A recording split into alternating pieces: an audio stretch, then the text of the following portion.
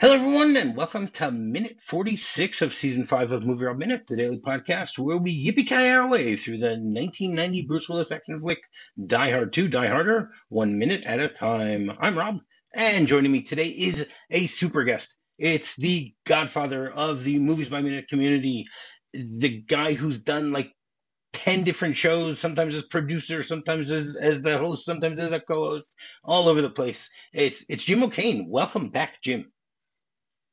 Oh, thanks for having me on again. Here we are again with yet another Die Hard movie. Yeah, this is your third, theoretically. Yeah, it just keeps going and going. I'm trapped in the Bruce Willis verse, if there is such a thing. Yeah, well, why not? Um, What's wrong with wow, that? lots. Yeah, no, it's fine. And sequel land. There's always the possibility that the sequel could be better than the original. I don't hold by that theory on this particular one, but it does have a lot of noise. So just general. I don't know. There must be someone probably tied the audio into a counter somewhere, but I think this probably has the most bullets of any movie I've ever seen. I can't Really? think You of think anyone. it's even more than like Commando or something like that? Yeah, I get the strong feeling this is like out Schwarzeneggering anything. It's so that there's so oh gosh, now I want to do that as a project. Just have it look for a waveform and find out all the do kind of things.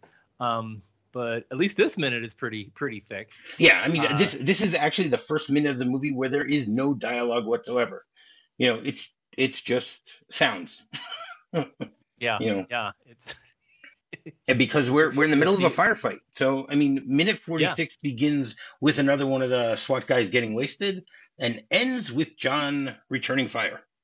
Right? But yes again, no dialogue yes whatsoever. It's a very descriptive minute. We're going to have a lot to talk about. As you know, Jim, oh you yeah and I always have to talk about it. It doesn't matter what's going on screen. yeah We can find something to talk about. So, I mean, it starts off. We ended things yesterday. There was, the ambush. We had, a few of the SWAT guys uh, get wasted really quickly in pretty silly ways. And I mean, I noticed this last week. I mentioned it that none of them are credited at all in as part of the cast. ah, My assumption is that they're all stuntmen. I'm not able to figure out which stuntman plays each of them. But what surprised me is the fact that at least one of them does have dialogue. So I'm very surprised yeah that he doesn't have credit as SWAT team leader or something like that. Even though he goes, "What do I look like to you?" But yeah. No, it's just here you go. You got a bigger residual check that continues on. It's like thanks for that line. yeah, Um, possibly.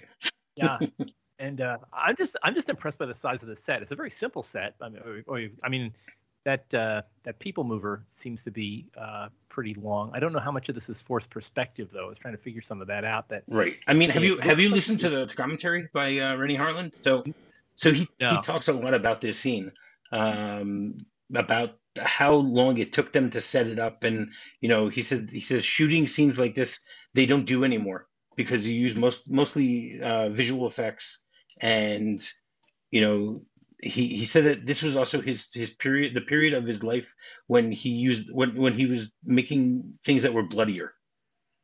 That Yeah. was his Uh, the way that he looked at it. He says we want to see a lot of blood. We want to see, he said he storyboarded everything just to make each of the deaths more memorable because something is happening. I mean, we saw last week when one of the when one of the bad guys gets or bad guy one of the soldiers gets killed. It's very bloody if you're watching it like we are minute by minute. yeah. If you watch it regularly, you don't really notice how bloody it is, but there is a lot of blood splatter. When Oh yeah. Shockley Yeah. got killed, last week, and this week, we pretty Yeah. much start off with one of the SWAT guys also getting shot. And if you're watching it in slow motion, or if you're watching it intensely like we are, you can see the amount of squibs that they have as he's falling back, and also it's a very busy set. There's so many things that you have in the background for each of these characters to fall on. Like he topples Yeah. over a bunch of stuff, and you see all this dust come up or powder or whatever it might be. And they Yeah, candy glass. I'm guessing, but there's so many, like there's sparks and there's I don't think you get a lot of sparks when you shoot no, when you shoot a glass no, window. I don't think so. But all the breakaway timbers that are supporting the glass. I'm just amazed at the sheer amount of set decorations in Yes. this. I mean, you've got there's a bullet riddled Sub-Zero freezer in a box. Yes, I noticed that. There's actually two. Well, it could be that there's two. You see it two different times, but I'm not sure if it's the same one because it's from different perspectives. As you were saying, it doesn't, it's hard to tell. Now, why do you think they would have a Sub-Zero refrigerator there? You think that this is like where they're building a cafeteria or a restaurant or something like that? I'm thinking it's like a food court at the end of like a lot of this reminds me similar places would be at least in the U.S. I can think of Charlotte Airport and O'Hare in Chicago.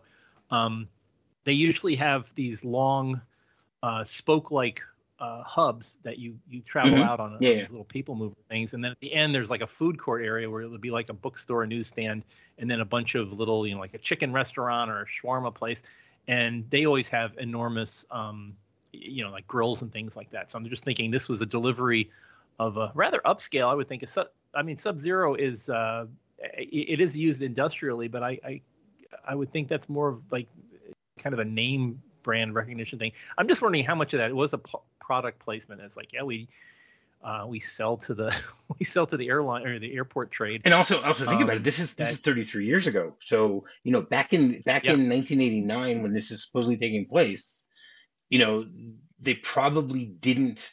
The airports were not as commercialized as they are today. From that perspective. And and I mean, if you want to start talking about Sub-Zero, so what do you know about Sub-Zero, about the company? You know anything about it? Other than there's usually a comma in the price tag with the smallest thing you want to buy.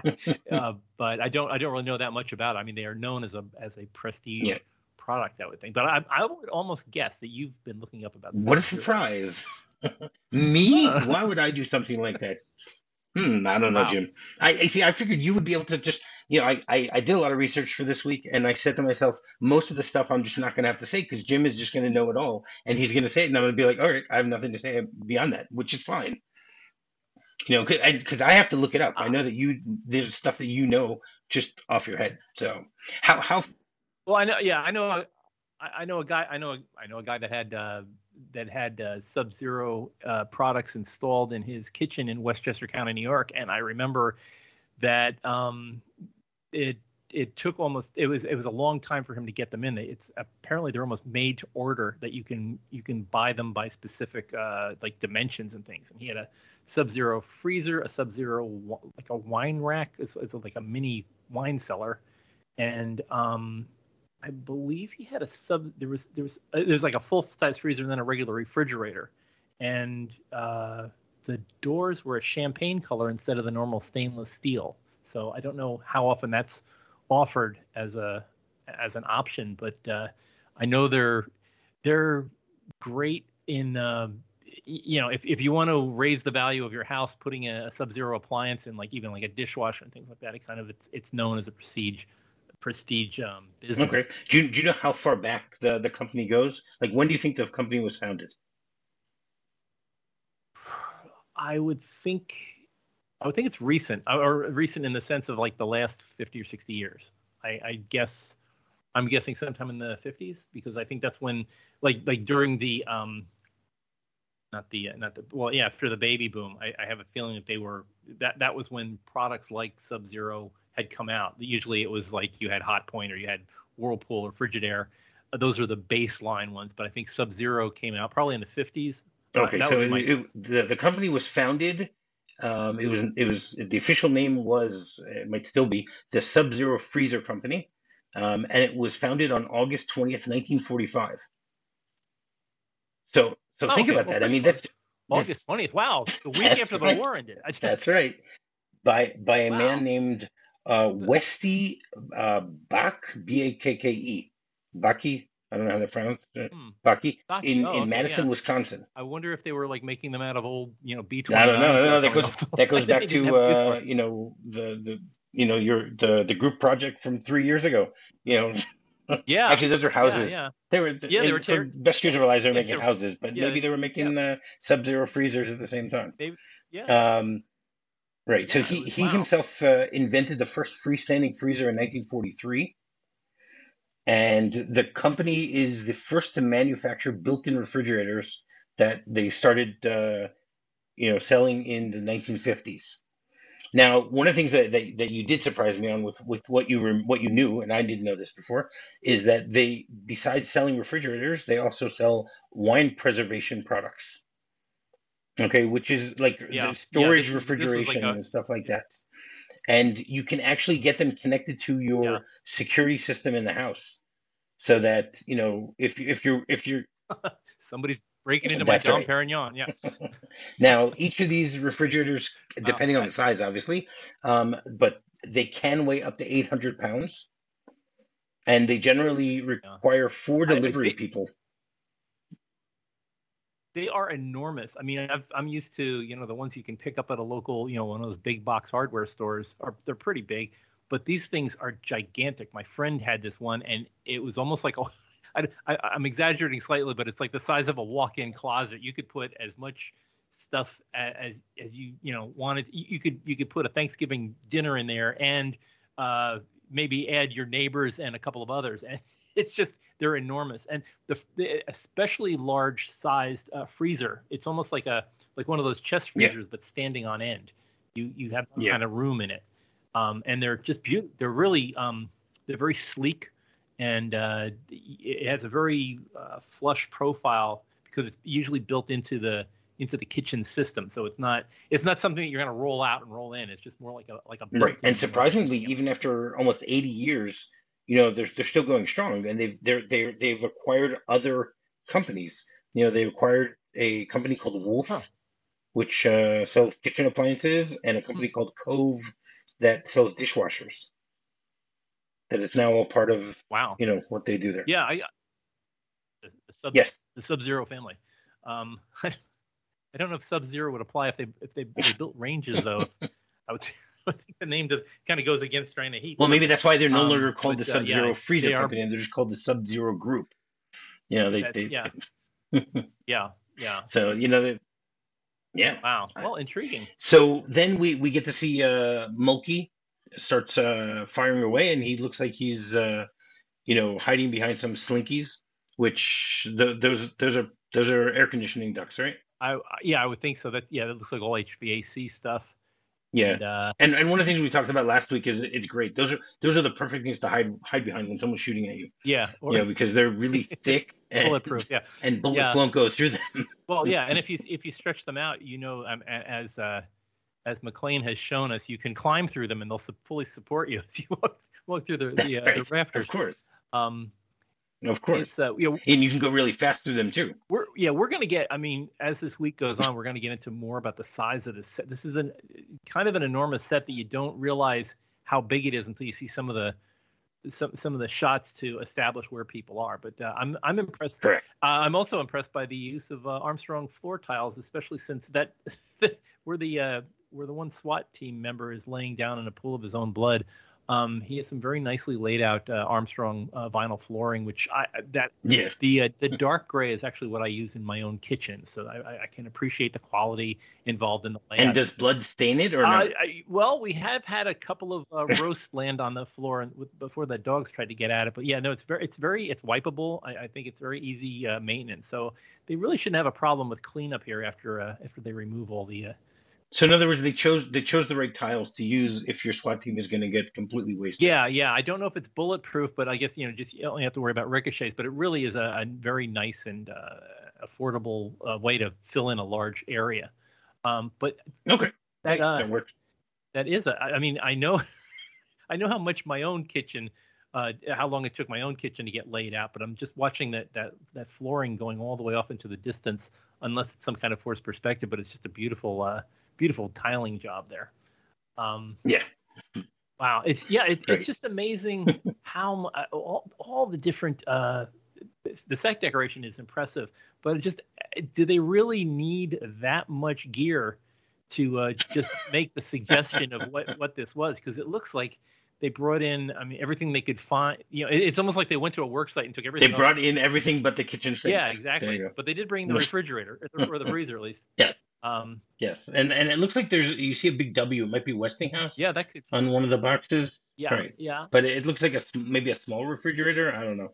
It's hard to tell what's in the box. Yeah, it just looks like they're setting up some kind of like a California pizza kitchen or something there. Anything's possible. Yeah. Right.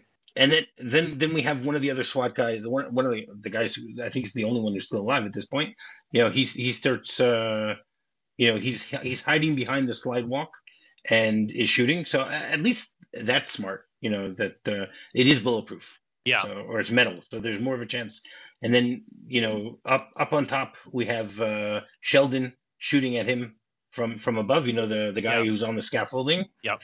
And for some stupid reason, the SWAT guy stands up and then gets riddled across the chest. Yeah, didn't really take that one out.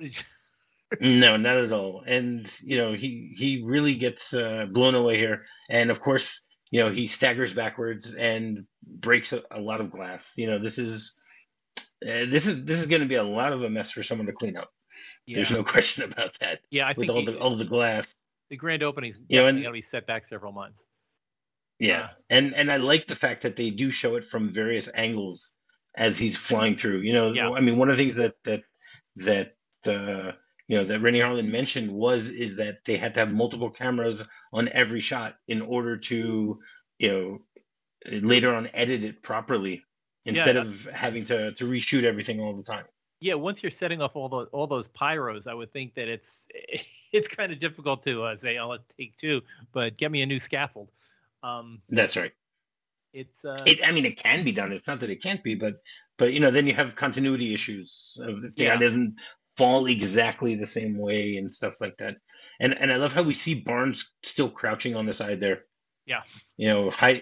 Covering his face. He's in his Han Solo Hoth coat and covering his face as he's doing that. What is that implement that he's holding? I keep scrolling through, and it's like a pipe that has a C-clamp welded to it, or some kind of a flat piece of metal. Okay, well, right, we're almost there. He's not holding it yet, because at this point he's still grabbing the box, which is last week my guest referred to it as the Pulp Fiction box. Yeah. Because it's a luggage case that that's what they use in movies. Yeah, the Halliburton from Lost. That's right, exactly. Yeah. And then he starts crawling around to safety, and then they give us a great overhead shot of the 5 dead SWAT guys. Lots of blood all over the place. They all had spectacular deaths, I guess you can say, from that perspective. And it gives you a good idea of the scale, like where everybody is, where the end of the end of the people mover is, and right. It's known as a slide walk, but we'll get there later this week. Okay. We'll talk a little bit more about what that is. Sure. But in the script, it's referred to as a slide walk. Oh, okay. So I mean, one of the things that I noticed last week, that was the first time I ever noticed it, is that Mulkey, one of the guys, is actually behind them, because when they come in on the slideway, you can see him slidewalk. You can see him on a ladder on the other end. So okay. I mean, which actually makes sense, because if they're really going to ambush them, so you have the crossfire coming from different areas and stuff like that. So it makes sense. But I never thought about it from that perspective of where everybody was specific to everything that's going on. Yeah. And then they give us like shots of each of the dead guys. Now the first one that they show us, I find really, really interesting, because he's somehow dead, but he's holding a gun straight up. Oh yeah. Maybe it's leaning against some sort of pole or something like that, but it just looks very strange. This is the shot that I think you're talking about with the, that there's a lot of blood on the floor itself. Yeah. And still, he's not only holding onto the gun, but he also seems to be holding onto the ladder. Yeah. Well, come on. Someone might want to go up the ladder. You have to have someone, holding onto it to balance it. Yeah. Yeah. It's Then we get to what you were talking about with Barnes. Barnes is holding some sort of pipe with some strange thing on the end of it. I'm not really sure what that is. Actually, I do know. It's I think, isn't that used for scaffolding? Isn't that like a It, pipe that's used yeah, it may be a put the scaffolding scaffold tool together? of some kind. Yeah. I don't know. Yeah, I don't recognize the implement, but I've never built a scaffold, so I don't. I don't. But yeah, it looks like You it must be haven't? something. Yeah, Come I on, know. Jim. I gotta get You're out very first. disappointing. You're disappointing Yeah. me. You know, I should have prepared better for this minute and gone out and got rented a scaffold. that's right. It looks like some kind What of do a you rented? slotted. You should have built slotted one. There you go. oh You don't have well, to you rent rent the it. piece. Yeah, get the truck Right. out and get. But yeah, it looks like some kind of a slotted piece that you put in the pipe. It looks very effective if you want to like stab at somebody. That's right. And Probably we can also see that he is sweating profusely. There's a nice shine on his forehead here from the whole thing. Now, one of the things that I noticed that was really interesting is that there is tons of bubble wrap around here. yes. Okay, Yeah, like every single. more protection. Yes. I mean, come on, that stops bullets, doesn't it? Yeah. It's bulletproof. Now, what do you know about bubble wrap? Um, it's addictive. I know that much, but I would think bubble wrap has been. I would think that would be a World War II invention. I may be wrong, but I would guess that it is an invention from the 40s. All right. Well, you see, you have to flip your two answers back and forth. You said that you thought that the Sub-Zero was in the 50s and that this is in the 40s, but it's the exact opposite. The Sub-Zero was in the 40s and Okay. this is in the 50s. This bubble wrap is, first of all, bubble wrap is a pliable, transparent plastic material used for packing fragile items, and it's regularly spaced protruding air-filled hemispheres, which are bubbles, provide cushioning for fragile items. And this was actually something that was made by accident. Okay, in 1957, there were two inventors named Alfred Fielding and Mark Chavanes, and they were attempting to create three-dimensional plastic wallpaper. And it didn't work, but what they ended up realizing is they could make packing material at the same time. Oh, wow. And they created a company called Sealed Air, which they opened in 1960. 3 years later. Yeah. So wow. I was just picturing as you were saying that I'm just trying to picture bubble wrap wallpaper. That would be well, for the one time you were in the room, it would be really soothing and relaxing. But then afterwards, it would just be kind of like, oh, gee, I got to re-wallpaper the whole place now. No, I think maybe the idea is that it's wallpaper that's protruding. Like you put wallpaper over the bubble wrap. I think that was more of the idea. Okay. That's how I would envision it. I mean, I could be wrong also. I was picturing that they would have some kind of the bubbles wouldn't be round. If you had a large bubble wrap of like swans, the swans would come out in kind of a three-dimensional It could be. look to them. So, right. But right. I'll have to look up. You say Fielding was the name of the fellow? Alfred Fielding and Mark Chavanes. There must be there must be pictures somewhere. Yeah, somewhere somebody has a website all about bubble wrap, I'm sure. Probably. That's probably true. And I mean the company Sealed Air, they actually own the term bubble wrap, but now it has become a generic trademark, like Kleenex and Velcro, all the different things that that we use. Do you know any other names that people would use for bubble wrap? Any idea? No. So there's bubble pack, air bubble packing, bubble wrapping, and Aeroplast. Aeroplast. Aeroplast. Wow. Yeah. It became very popular in the 60s when they were starting to make computer equipment, and they would ship, IBM would ship their computers to customers, packing them in this new material, in order to keep it nice and from being destroyed along the way. And one of the things that you mentioned is it's now also become a toy that is very addictive for kids and adults alike, because it gives a very satisfying popping sound. They actually, now there are other toys that are in the same vein that they've made out of plastic. You have the Poppets, which is something. Oh yeah, that's which right. is something that just they're reusable. Yeah, and Poppets just became popular, during COVID. That's when people started really making them, and they became a hit because, like you said, it's something it's bubble wrap that's reusable. Did you know that there Wow. is a bubble wrap appreciation day? Oh dear. It's on the last Monday of January. That's when you got to get rid of all the holiday stuff, and you're packing away all the lights and things like that. And you're rolling rolling it up like, what are we going to do with all this extra bubble wrap? Yes, and why was Ah, it designated on the last Monday of January? Because a radio station in Bloomington, Indiana, a few years ago received a shipment of microphones wrapped in bubble wrap and broadcast the sound of their wrappings being popped. And therefore, they decided to call it, you know, bubble wrap Bubble day. Wrap Day. Yes, or Bubble Wrap Appreciation Day. Oh, I do. I can't do anything on bubble wrap, but I can tell you about its cousin, packing peanuts, because I had a friend whose dad worked for Dow Chemical in Delaware, and his dad would always say that's where they invented the packing peanuts. Oh, really? It was Interesting. in Lewis, Delaware, was where they were invented in like around around 64, so 64, 65. Wow. Okay. Yeah, But I don't like those as anyway, much. that was I had to contribute something, but that's the only thing I can say is packing peanuts. But they're not as satisfying as bubble No, wrap. I don't. For me, I don't like styrofoam. Styrofoam gives me the chills each time. Like some people Yeah, have that, the when you rake, your nails yeah, on a on a blackboard blackboard and kind of stuff like yeah. that. For me, styrofoam. I never was able to use styrofoam cups or anything like that because it just, gives me the chills. It right now, even as I'm There talking to you, may it gives me the chills thinking of it. Yeah.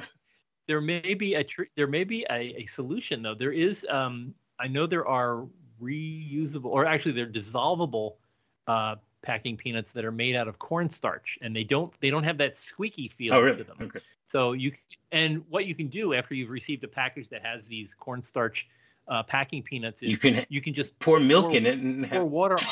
have cereal. Yeah, have them for breakfast. Yeah, no, yeah, you can, or you can pour water on it, and it'll just turn into a paste and disappear. So they are environmentally friendly. Ooh, very nice. Cornstarch packing peanuts. I don't know what the sound or the, but I know that the feel is not as squeaky, which I think I agree that one of the worst feelings is if you put a lid on a styrofoam cup and you feel that Yeah, sound. Is ugh. exactly. Yeah, I'm right with you. Right. And then we see Barnes look around the side of the slide walk. And this is one of the things you were talking about before. It gives us a view of the entire room, which is done really well because we see it from his perspective. Now, my question is how did he get Yeah. so far away from the slide? He wasn't he hiding behind the slide walk, or is this another one? Maybe this Yeah. is another slide Well, walk. I think there is that scene where he is uh after the body crashes through the giant plate glass. There's a scene where he's kind of crawling to the earlier he crawls around the back of that frame. So I think that's where he's moving away. Yeah. He's hoping that other people are being distracted by it. So I think that motion was hidden. It's plausible Yeah. off-screen action, Yes. as they say, where he gets around and gets behind the frame and then can get his little Yeah. tool. And then we have a great shot of just the feet. Someone is coming towards him, Yeah. and you see all the bullet shells on the ground and the broken wood, and you actually see the hand of one of the SWAT guys, and you see that his gun. You can see his gun. Basically, he ran out of bullets. It's got an empty chamber. Yeah. And just walks by, and they do it really well. It's the music, the tempo of the music changes at the time because Yeah. Barnes has no idea what's going on, and then we get to see our good friend Robert Patrick back here again. Yeah. Which he plays. Do you remember his character's name? No, I do not remember. I mean, it's not mentioned in Oh, the dialogue. It's in the credits. His name is O'Reilly O'Reilly. Okay. because he looks really Irish, Yeah. doesn't he? Well, Patrick's an Irish name. Yes, that's But true. yeah, he's Robert Patrick he's such a great bad guy because you don't expect him. He seems to have like an almost kind face, or just not he doesn't seem like a dissociated face. He's like, this is my job and this is what I do, and he's not being mean or anything. He's just being, oh, this is what I'm gonna do, and now I have to off this guy and that guy. But And like when he was the yeah, Terminator, you're saying, exactly. Just when he's a T-1000 type, yeah, emotionless. you can feel like He's an emotionless yeah, face. he just totally wanders in and does this, and he yeah he just seems like a very calm and just he seems like an extra. I mean we know him from looking back. Well, in this movie, he was an Yeah, extra. yeah, he was an extra. He was That's the like thing. this was like the last movie I think, just before his his big breakout role in as the T1000. That's right. But That's right. We talked about last week that maybe James Cameron saw this scene and it's like, oh, there's my T-1000. well, I do This is the guy I want. I do have a story. My late friend Robert Renfro, who he was a composer, and he moved out to L.A. to be a movie composer. He worked on a couple of different films, but he was friends. He was in a poker group, and two of the people that he was in a poker group was Robert Patrick and Lou Diamond Phillips, and they used to get together and Ooh. play poker once a week. And the night before Terminator 2 came out, he and Robert Patrick were standing on a balcony I think they were in North Hollywood, and they were watching the sunset. And Robert Patrick turned to him and he said, "This is the last day I'm not going to be famous." And it was just an interesting. Did he really say He that? said that, yeah. Oh my God. And it's like because he had been to like the press screening and stuff like that, but it was all like everything was going to break the next day. And he said, "I think this is the last day I'm not going to be famous." And they were all kind of pondering that. And Lou Diamond Phillips was like TV famous, but he wasn't big, like he'd been in movies and things like that, but people weren't swarming him and stuff. But now, it's like that was the day his life changed. And my friend Rob told me this story, and I keep thinking, I wonder how, every actor that you see in a movie, there was the last day they weren't famous. And how many of them know that? That's the question. Yeah. How did they, when was it that all of a sudden you knew you were going to be big? My friend Billy Campbell, who was up for the role in this that William Sadler is playing, he turned this role down to go for The Rocketeer because they were both shooting. They were getting ready for the same thing, and he was like, "I could be a second lead, or I could be the star." So he went with The Rocketeer. But he was already famous, but for being in the soap opera Dynasty, he was a character in Dynasty, so people recognized him from that. But he'd never been a movie star, and he did Dynasty, and he had had his hair closely cropped, but he used to let his hair grow out and grow a shaggy beard and go he'd work at Ren Fair. He'd do like plays, and he'd do Shakespeare at Ren Fair and things like that, and people would come up to him and wouldn't know that he'd just been on an ABC soap opera or even daytime soap opera. But after, and if you watch him in before The Rocketeer, when he was doing Ren Fair, he was almost Commander Riker on oh really, on the next Star Trek Next Generation.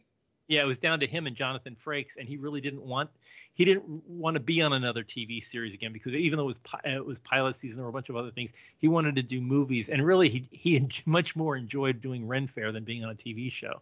So, but he was. Do you know if he regrets that decision? No, he doesn't regret it at all. And actually, when he did his guest shot on he was in the episode The Outrageous Okona, which was kind of a Romeo and Juliet story on Star Trek. He was friends with Junie Mowry, who is the casting director for both The Rocketeer and for The Next Generation. She felt bad that he didn't get the part of Riker, so she got him a part as a guest star where he played like a Han Solo character, and he basically went from doing Ren Fair one weekend to the next week he shot this Star Trek episode, and you can see that he has the shaggy hair and the beard, which was from Ren Fair, and he wound up in that part. But he didn't like the role. He didn't like the way he was doing his line readings. He really regrets that role. Although they've brought his they brought his character back on not Lower Decks, Star Trek Prodigy, which is a Nickelodeon show, and his animated character is in there. He does voiceovers for that. But he was on our show and said that he loves doing voiceover work because he also there's an animated Rocketeer for kids show. He enjoys doing voiceover because he lives in Norway, and all he has to do is go into downtown Oslo, record on a mic like we're doing, get in front of a microphone for an hour or two, read the lines a couple of times, and then go to the pub and get a beer. He's like, he goes, it's a lot easier than having to go to makeup, having to learn all your lines, and having to do a million takes in front of a bunch of lights and people, patting makeup on them. Right. So oh wow. It's just the fame is always. I think when I interview people about the movies that they're in, both on the production side and on the acting side, it's always interesting seeing how a film or working on a film changes their life. And it's just interesting seeing Robert Patrick here in this last movie where he's, quote, just an extra. That's right. But how his life changes in the future. We know the future. Yeah. O'Reilly doesn't know his future, but we know his future. No. Right. So then he like comes out stealthily from the side, holding a pistol in his right arm, his right hand, and holding an MP5 in his left. And it's great because they show him walking, and it looks like he's coming towards us, and then they show us Barnes's face, and we think that he's coming straight at Barnes. And then as the shot widens, we see he's actually behind Barnes. Yeah. And they do that really well. It takes us by surprise, just like it's about to take him up for surprise. Yeah. I still wonder the practicality of carrying two guns at the same time. I guess, if you need a machine pistol like an MP5 for spraying and missing everybody, or having a gun pointed, point blank, it's a lot easier to get in there with the pistol. Well, I think a lot of these scenes are for people who don't really know how to shoot guns, to make it look as if it's a lot cooler and that there's no recoil or anything like that. So why not? It's, as you said, it's not practical, but for people who don't know, then it works. Yeah. Why not? Like how do you reload? I mean, in movies you don't need to reload, but in real life, if you had a pistol in one hand and a machine gun in the other hand, you're within a minute you're going to have to reload. Yeah. How do you do that? Yeah. Especially the way they're firing. It's just that's right. Another Completely. 5 seconds worth. Yes. I'm surprised there's that few that little brass on the floor. The floor should be just covered. That's right. Well, no, there's the amount of brass on the floor here. There's the all four of the bad guys were at different places. So all of their brass will be, scattered in different areas. Yeah, little hills of it. Exactly. Yeah. And again, Sheldon's up on a scaffold, so that's going to be bouncing all over the place. With that. Yeah. So and then he, for some strange reason, just puts the gun to Barnes's head, as opposed to you'd think that he just needs to shoot him from a little bit, from a foot away. Like, well, he doesn't need to, to get so close. Like, what's the point? Unless you want to make sure that, the guy you're about to shoot knows that he's about to be shot. I think that's part of it. Even though he could have just said, turn around or something like that. Yeah. And then Barnes turns around quickly. You see he's very scared, obviously, because he can see he's about to be executed. And then we hear like a sound from above of the grate on the on the air conditioning unit, or the tunnel, or whatever you want to call it. It's the movie HVAC that's at least 5 foot tall. That's right. So and it's great how John is able to even turn himself around, because beforehand he was going head first, and now his feet are there. So he's nice and flexible like a pretzel. That he's able to take care of that. He kicks open the door, or kicks open the grate, and I mean, you got to give O'Reilly credit. He's got great reflexes, because he quickly turns around and puts both hands up and is able to actually catch the grate as it's coming, and he's Yeah. holding onto a gun in each hand. Like he's Yeah. It's he doesn't drop either gun, and he's still holding onto the grate. So you give him credit for that. And wow. Yeah. and then John just starts shooting. He shoots basically. I think I counted 4 bullets, and Yeah. three of them bounce off the grate, and the fourth one somehow gets in between the grate and hits O'Reilly right in the stomach. Once again, a lot of blood splatter as he like falls down, and then Sheldon wakes up and starts shooting from the scaffold at John. Like you'd think he would have done this already, because as we're watching Yeah. this, minutely, it still took 10-12 seconds for this all to happen. A trained professional like Sheldon should have already noticed and should have started shooting at John. But Yeah. what can you do? Well, I do want to point out, we're gonna be going into this later in the week, but the amount of I feel greatly for the set decorators and the painters, because this is the first time we're seeing, as far as I can tell in the movie, this is the first time we're starting to see the edge of a giant, like a Diego Rivera styled Yes, mural that's on right. the ceiling. There's a You mural. just get a little. There's the slightest glimpse of it in the corner for maybe 2 frames. I keep thinking somebody spent a week drawing this gigantic mural that we're never really going to get a good master shot view of. Yes, But this would be the first time that we're seeing it in the film, and that's it right. just seems very much out of character for the rest of the architecture of this place. This place looks very sleek and modern, yet they're putting in this very older, almost Art Deco styled mural Yeah, up on true. the ceiling. But we'll talk about that as the week goes on, I'm sure. Yeah. And then John basically jumps back into the duct because now he's being shot Yes. at. He gets in pretty quickly. We get another shot of Sheldon shooting at him. Once again, nobody needs to reload. Then No. Mulkey starts shooting, as he's standing behind the slinkies.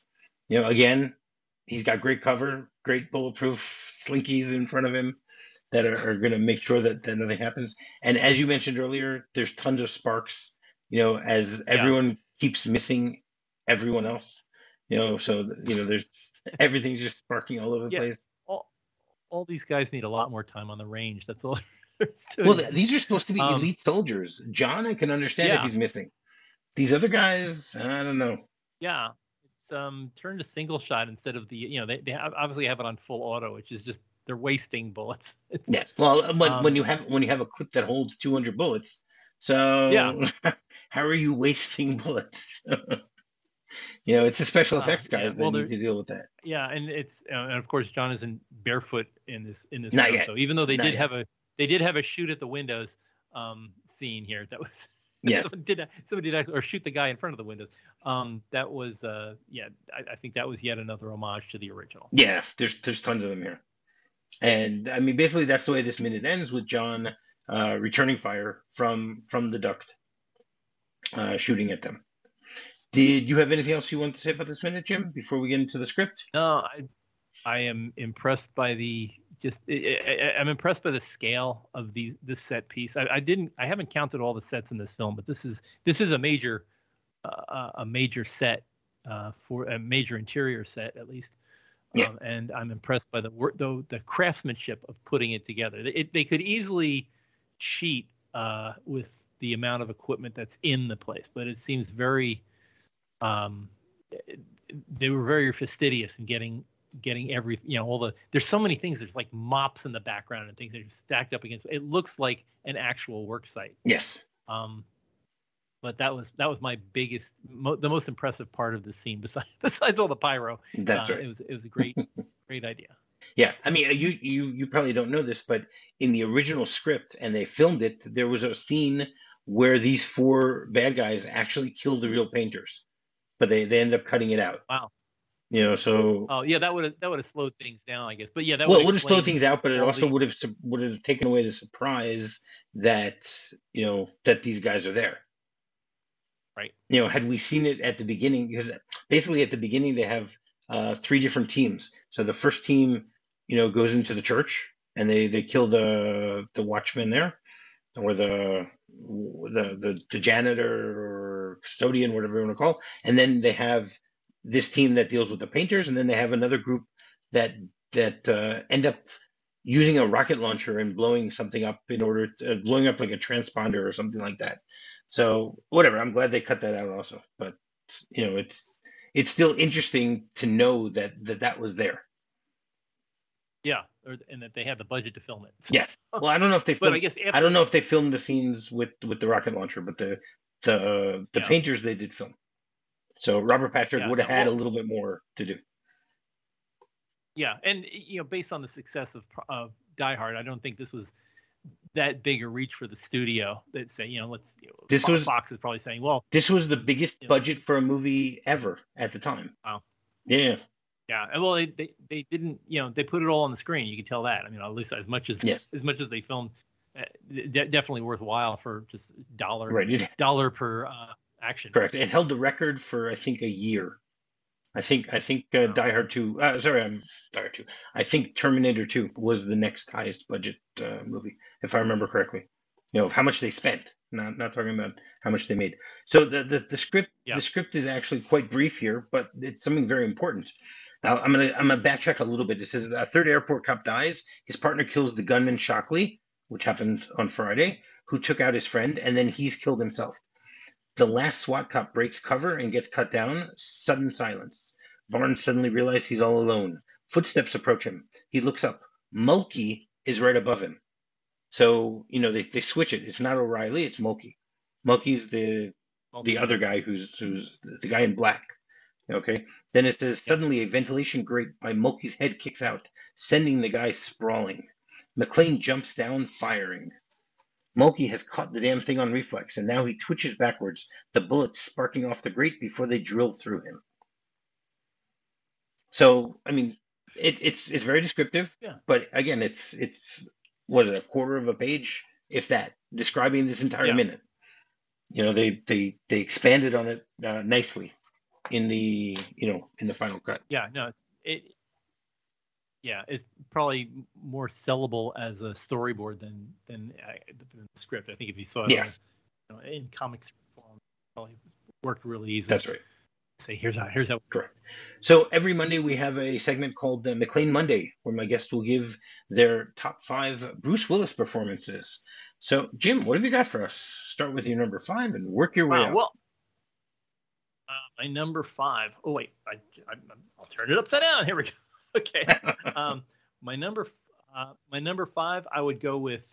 No, I'm gonna call an audible. I'm gonna change these last 2 up. My number 5, I would say, would be Unbreakable. I enjoyed his the way that he came across in Unbreakable as being an unlikely hero, even to himself. He didn't realize he was a hero in that movie. I don't want to spoil things for people if you haven't seen, but well worth watching. Great.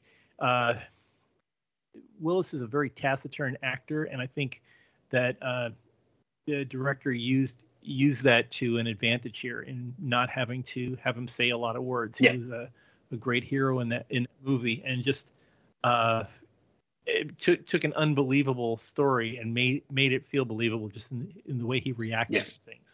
I thought he was used great effect there. And then number 4, I would go with Pulp Fiction. Pulp Fiction seems to be a really meaty role that he hadn't really had before. I want to keep it to 5, but Pulp Fiction and 12 Monkeys to me are kind of side by side. They're like the same in terms of stretching Willis's acting. I think they both, Pulp Fiction and 12 Monkeys, are about the same in his quality of acting through the film. Number 3 being, this is another one where Die Hard, I think, was is Willis at his cockiest, and I enjoy him in Die Hard just because it's the same wisecracking character that he was in when he was on Moonlighting on TV. I think he transferred his character and made it a little bit more action oriented. in there, but he developed it in Moonlighting, and I think seeing it in Die Hard, it's the same character that he did. I'm up to 2, right? Well, no, what's number 3 then? 3 is Die Hard? 3. Oh, okay. Three You is didn't Die say Hard. that. You just started talking about Die Hard. I thought you were maybe going to stay in contrast I'm sorry. to something. No. Yeah, no. Die Hard, I would say he's more. Die Hard is where he's going from his moonlighting stage to his movie stage. Correct. He went from moonlighting into that was a great transition for him.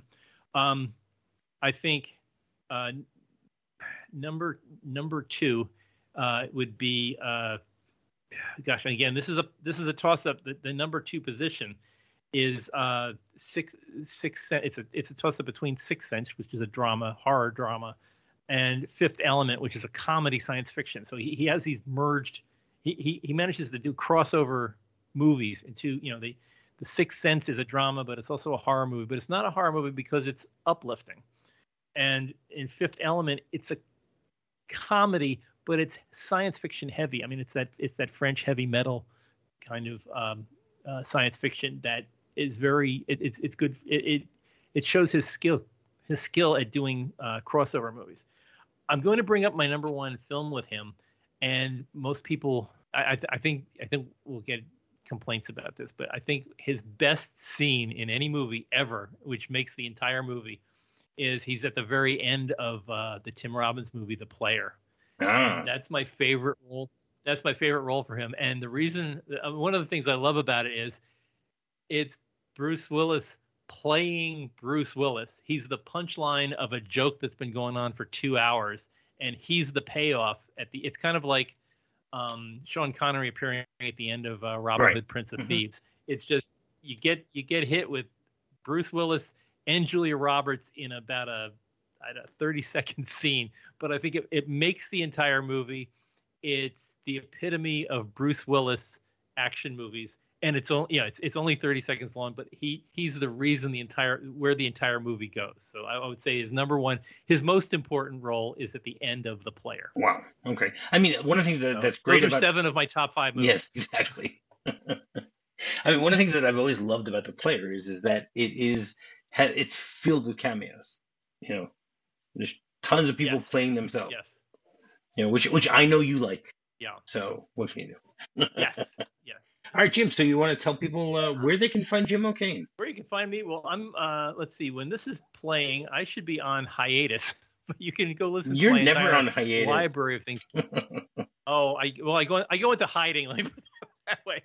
But I have some other projects I'm working on, but I'm going to be doing some deep background work on a few things that are coming. You going up into space? If you want to hear all of my shows? No, not this time. As far as nobody's told me. So, but no, for people who want to listen to all my stuff, and I've done everything from the Rocketeer Minute and Apollo 13 Minute and all those other things. You can find them at my site, jimokane.com. Really easy to find, JIMOKANE.com, and that has all my past sins remembered right there. You can listen to a bunch of different podcasts that I've worked on, both by myself with co-hosts and with the Movies by Minute crew, of which you are a part of, MovieRob. That I am. It's great. We were just finishing up. Hopefully everything went well, because I'm still posting while we're recording this. But we just finished our most recent one, the Bowfinger Minute, where we go over the 1999 Frank Oz comedy starring Eddie Murphy and Steve Martin. So that's out there at bowfingerminute.com. If you really want to hear it's a good Whitman sampler of podcasters in the Movies by Minutes group. But check that out too. Do you want to give a hint as to what the next one's going to be, or not? The movie's in color, and it'll probably. And I think it's going to have a very familiar theme music. I think is where it's going to go. But I think people will enjoy it, and it's a popcorn movie. Okay, popcorn movies are great. Movie. Excellent. All right, and finding me is very simple. Just do a quick search for MovieRob Minute. You can find me on Facebook, you can find me on Twitter, and you can find me on my website, MovieRobMinute.com. So until tomorrow, yippee-ki-yay! Yippee-ki-yay! If you're fond of sand dunes and salty air, quaint little villages here and